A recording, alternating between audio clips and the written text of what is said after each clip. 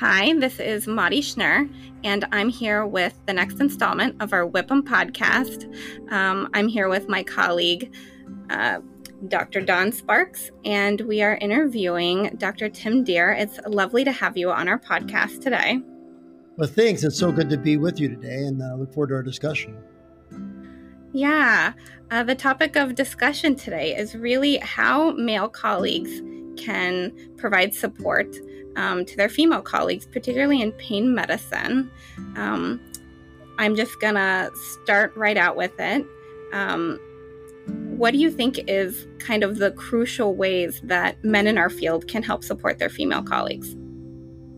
Well, I think it's a great discussion because, I've been around now 25 years in this space. And, there was a time where there was so few women around the space that, it really was not even a topic that came up. And I think the last few years, the topic's got really the attention it needs, but it's not just giving it attention. We have to have action points, right? So I think the big barriers have been, getting to the position of having access to perform, right? Because I think women want the opportunity to be involved in studies. And many of the studies, even a few years ago, the larger studies, there were not a woman investigation site with a great infrastructure to do the research. So it's more than just someone giving you a chance, but also I think we have to work together to build things like structure in a practice and structure in a research division. And so it's really a complicated issue. I think it's a great thing to talk about because I think some people make it too simple. You put a woman on a panel or invite them to give a lecture. That's not what we need to do. It needs to be much deeper than that at so many levels. So I think that's where we are today. We're at the beginning of what I would call a revolution to make equality more across the board in our space. And how would you do that in a deeper fashion? Well, Dawn, I think to give you an example, I look back to some of the landmark studies we've done. And when, and you can do studies independently or you can do them in collaboration with a company if you're trying to get FDA approval, for example, which I've done a lot of FDA approval studies. And when they go through 20 potential sites, in the past, there wasn't one site ran by a woman many times to even choose from. And that led to, to papers being male-only papers, and that's been very common. Now, having said that, like in my office, Amy Young is my research coordinator. She's amazing.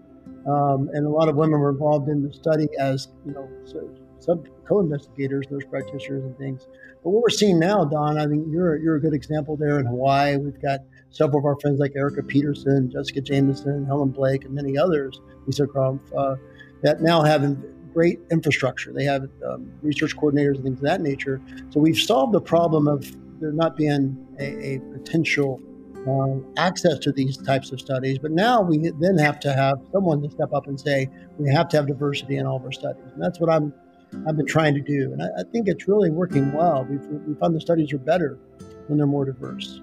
And go ahead, John, I'm sorry. Oh, I'm sorry. I was going to ask, do you think that also has to do with patient selection being different based on the gender of the provider giving the information? We don't know that information yet, but I'll give you an example. If you look at explant data of spinal cord stimulators, women in two different big studies had a higher explant rate.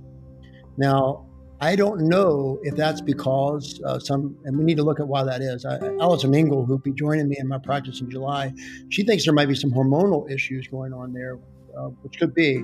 But also could be that if a man is your implanter and a man is seeing you back in the office and a man is the one talking with you, maybe we don't know the right question to ask our female patients. So, there may be so many things going on there that it's going to take us some time and research to figure out, does the gender of the implanter matter? Gender of the patient matter? It's really a much more complicated issue than I think we've known in the past. But it's one of my plans for my next research in the next few years to look at some gender differences. And I'm excited to look at that with my new colleague. Yeah, I think that is an exciting thing to look at as well, Tim. What else have you done personally in your career so far to support women in your professional life and in their professional life and just kind of overall in the field? Well, I think we all can do better at supporting each other, men, women, and others. But I think a couple of things that come to mind on, and we can certainly expand on it.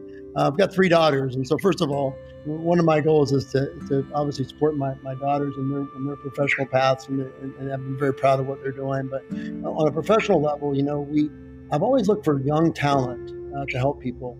And what I'm really seeing, which I love, I'll give you an example. When we go to an Aspen meeting or a meeting of New York Society of Interventional Pain or NANS, it used to be I'd have 5 or 6 young men who were doing research and development and would come and approach me and ask for help. Or I would approach them if I saw talent. And, what I've seen in the last few years, the quality of women fellows coming out of training has been really amazingly good. And so now I'm seeing more and more women who want to get involved in research, development, studies. And so I think we are seeing an evolution, and it goes back to the fellowship director picking the right candidate. And as you know, in the past, many times, fellowships were 100% men in a lot of locations. And I've seen that changing. So I think there's a fundamental need to work on that. So one thing I've done, Don, I've really encouraged fellowship directors, when they ask my opinion, to look at taking a woman, at least a portion of their fellows should be women. And I think that's easy to do because the quality of people is quite good. And there's certainly very competitive women in every single fellowship application. So we have to start at the fellowship level for pain medicine. We can't start later. We've got to get women into fellowship to make them in the game, in the arena. And then after fellowship, and I know Mari is just out of her fellowship a year or two, I think, we then have to have people that sponsor those women who have the ambition and the talent to change the field. So, for example, at our Aspen meeting in Miami, we've got several women on our faculty, and we have something called the Young Guns section. And, we've added several young women to the Young Guns section, not because they're women, but because they're talented. And then the next step after that is to help them reach their professional goals, not just to put someone on a panel once and say, good job. But then we have to have a deep discussion. What is your professional goals? And then if someone really wants to meet those goals and work to do that, I really love helping those people. So one thing that I think is interesting is it feels like anesthesia is 50% men, 50% women, but chronic pain remains only 20% women. Do you know what's really stopping women from going into chronic pain? I know it's a lot of speculation, but... Well, Mari, I think we have to take a step back too, because I graduated in 2009 from fellowship, and of our 12 fellows, 5 of us were women. One, Dr. Jada Reese, was the chief fellow, and in my anesthesia residency, Dr. Emily Park was the chief resident. So I really think it's very site specific too. Mm-hmm. And as Dr. Deere alluded to earlier, it has to do with the program director at the time as well as the applicant pool. Well, I think, Don, I think everything you said I agree with. It's site specific, but I'll give you a little different perspective sometimes. Pain, certainly, I think 20% is overestimate. I think it's less than that still. I think I've seen numbers around 12, 13%. So it all depends on, I guess, what era you're looking at. If you look at some of the older physicians over 50, it's probably 5% or less, right? So there's not many people that in that age group. So I do think that it comes down to, a lifestyle choice. And I think in the past, many women weren't given the chance to be a fellow 20 years ago in this specialty. But I think also more and more women are being encouraged and empowered by other women to know they can do spinal cord stimulation, they can do intraspinal spacer, they can do SI joint fusion, So I think the encouragement of other women is why we're seeing the numbers go up. So when you have things like this podcast or WIPM, your society you started, the Women in Interventional Pain, you really are changing the field. That's how it's going to change. It really doesn't change because the fellowship director gives 2 more spots.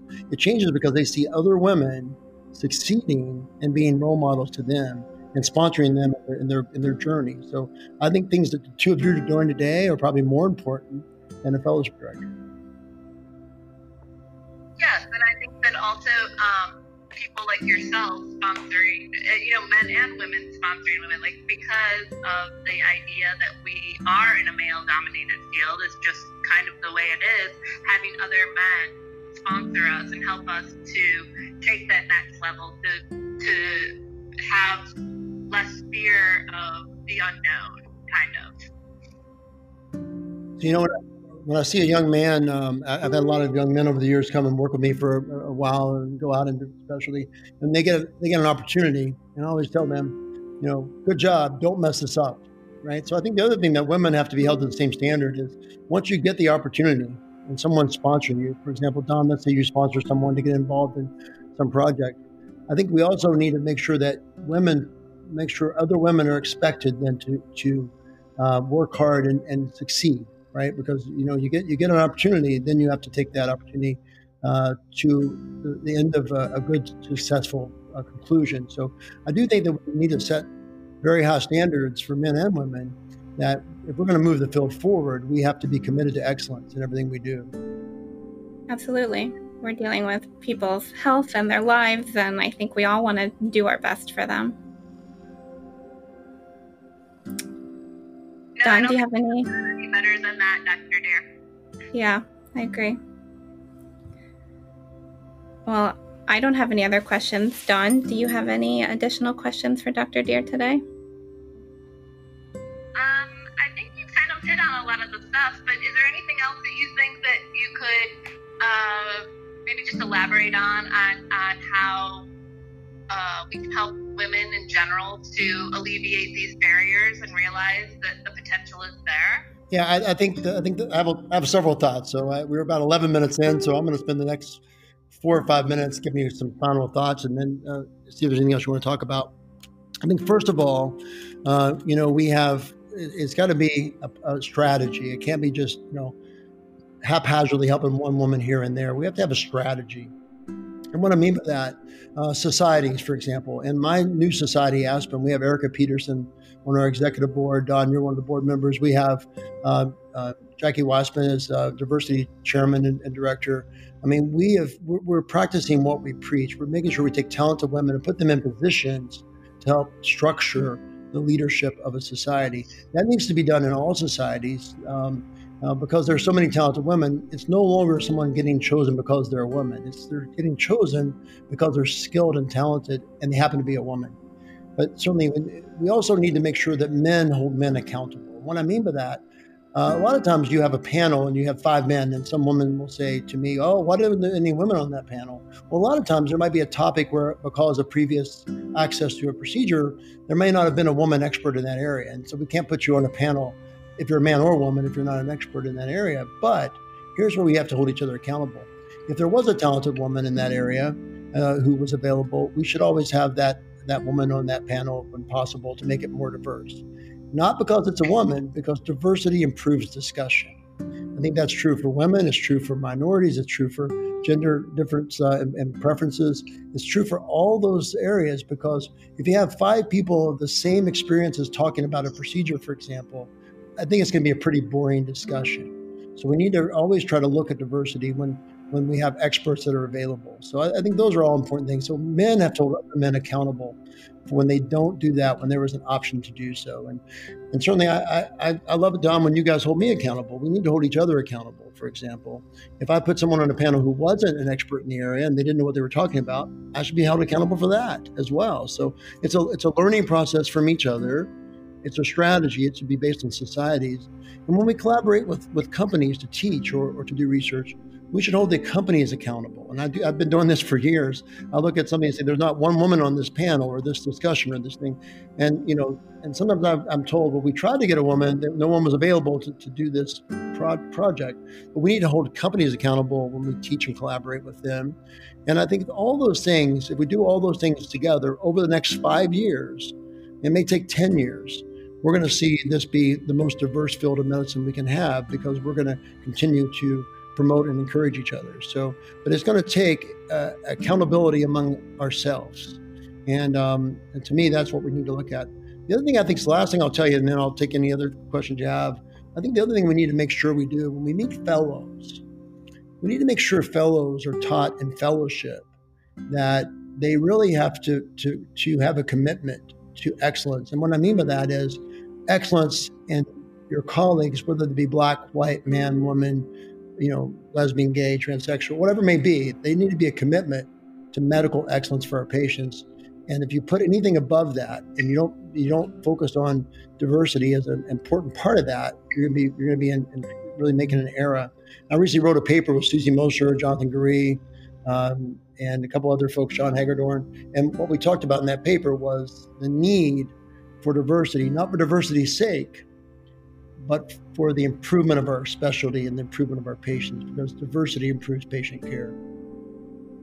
I think that's absolutely correct, Dr. Deer. And I think in general, using accountability for each other is super important, and using that overall inclusivity to help better the field. It's just an exciting time to be a pain physician.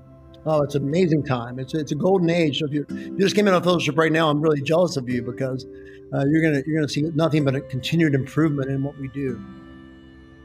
Yeah, that's super exciting. I mean, just in the last 10 years, I've just had and learned so much in the field of pain.